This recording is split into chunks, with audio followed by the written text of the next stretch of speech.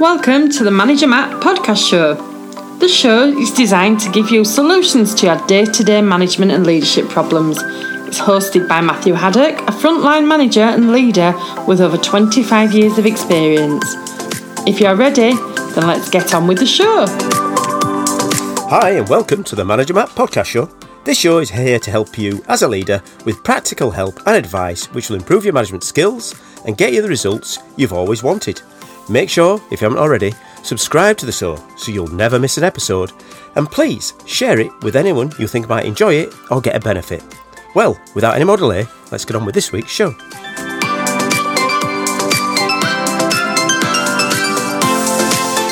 It's a new year, and you know what it's like? New year, new me, and all that. Well, New Year's resolutions are always a good thing to have. I always find that starting a new year is like starting to turn a page of a book to that next page and next chapter. But New Year's resolutions in business doesn't seem to quite feel right. So why don't we call them, for this podcast, the goals of the year? We all know we need to have goals for ourselves, for our teams, for our business. But the problem is what happens with those great ideas at the start of the year, the goals, if you don't plan? Well, of course, you fail. You need to plan and to think what's going to happen. You know, are you a manager who's just going to wing it and see how it goes? Let's have the goals at the start of the year and see what happens. Well, that ain't really going to work. And as managers, we're here to deliver results and execute the goals. The data on missed goals is scary.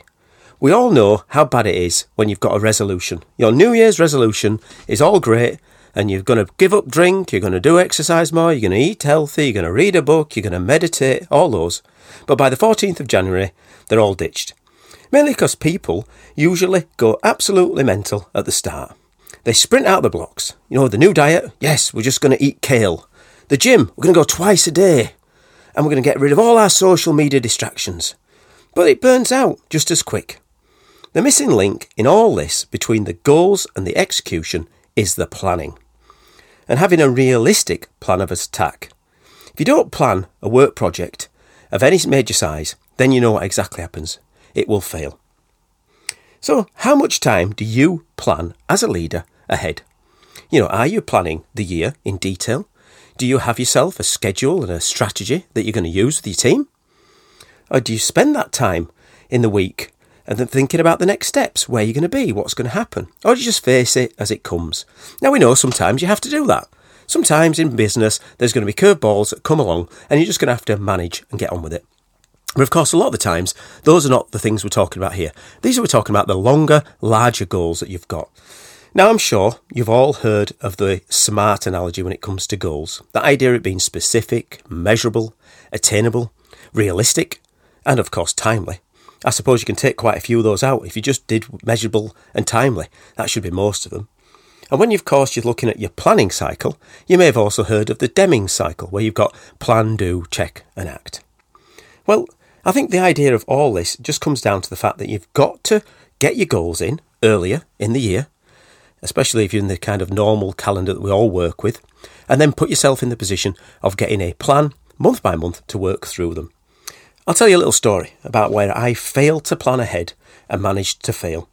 There was a sponsored walk that had come up, and I had no real intention of doing the sponsored walk. I decided that it would be nice for these guys to do it, but I wasn't going to be involved. But my son wanted to do it. Last minute, he decided that he wanted to do the sponsored walk. Now, this sponsored walk was quite a distance. The goal was 24 miles of walking. Now, that's quite a way. I think 24 miles of driving, sometimes in the UK, can take many, many hours.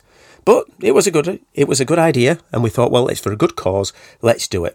But what did I not do right? Well, of course, there was no preparation. It was last minute. So, what did I do? Turned up with the wrong equipment. The boots that I thought would be perfect for the day started to rub within the first 2 miles. And by the time it got to mile 5, I knew I had blisters well on the way. I didn't know the route. I hadn't checked the route, and I didn't know what there was going to be on that route. So, again, the equipment I chose didn't match the route. I also had no information about the weather. The information I got was old and out of date. It was meant to be a snowy day, but it turned out it was dry. So, of course, I got, again, wrong footwear and wrong equipment, carrying far, far too much stuff. I also, in my haste, decided to rush without having the right supplies on me. I thought the idea would have been that we would walk along a few miles, stop, find a little shop, have something to eat. And because I didn't know the route, I didn't know there wasn't any shops for the first part of it, therefore we had no food with us, and of course I was winging it from the start. And I didn't know the people I was with. The gang that was going, I had a couple of people I knew, but actually they weren't the people we normally go around with. We hadn't done any training together, therefore I didn't know the plan of the day. And what their plan was to just keep going. My plan, as I thought in my head, is we would stop, regroup and see how people were. But of course we didn't. Therefore me and my son slowly slipped behind. And that slipping behind affected us both physically, because we were obviously having trouble with my feet, but also mentally, on your own for a long time. And of course, when we got into the middle of nowhere, we had no plan B to get out of it. So by the time we got to 14 miles, running and empty, with no stop and lots of foot damage, then I decided to call it a day. And we failed to hit the goal of 24 miles. Now we did well. 12 to 14 miles is a good walk, and we still raised some money. So there's a good outcome for this. But the learnings from this is, know your goal. Where were we going? What exactly were we going to be doing? Communicate that goal. What did I tell the people around me I was going to be doing? Because I didn't take any advice. I just went straight into doing this massive walk when I haven't done walk for a long time. Planning. I didn't plan anything for this walk. Therefore, I didn't set myself any milestones, any measurable points, and I didn't know. And it boils down to really 3 practical takeaways. Prepare ahead. I should have known the route. I should have got the right footwear. I should have got the food. I should have checked the weather. No, practice would have been perfect. Test the system in business, you hear. Well, in my mind, I went and did a big long walk, 24 miles, no problem. No testing, no practice. Have a plan B. What was going to happen if the shops were shut? Should I have carried spare clothing or less clothing? Should I have pick-up points or even blister plasters? You see, this is where it all fell down pretty quickly. Everyone will tell you that the best laid plans fall apart as soon as the game starts. Or, as some famous boxers said, as soon as you get punched in the face, the plan goes out the window. So good leaders always need to try to plan ahead and have another route. And when it comes down to your yearly goals, if they're smart and they're measurable and you know where you're going, let's start thinking that next stage. Start to look at putting in set action points. Look at your practicalities of what you're trying to plan. Don't just go off and think, well, I've got my goals in there. Everyone knows what they're doing. Let's crack on. Think about how are you going to be able to prepare? How are you going to be able to communicate out to people? How are you going to make sure that you test and make sure that the goals are in the right direction and you're being pushed forward? And of course, if a goal goes or changes and you can't do it, what's the plan B? Especially in cost control areas, which we're all living in at the minute. If you fail to hit a certain amount of budget in your cost out, what's your plan B? What are you going to bridge that gap with? Because what happens is you carry on thinking they'll be fine, it'll soon make its way back, we won't have a problem. But of course it isn't, because when it gets to the end of the year, God forbid, and you've missed your targets, what the heck are you going to tell your managers? So it's a great time of the year to start thinking about what you want to do in yourself, where you want to go, where you're going to get to. Also about your business, where is it going to push to, how are you going to develop your team.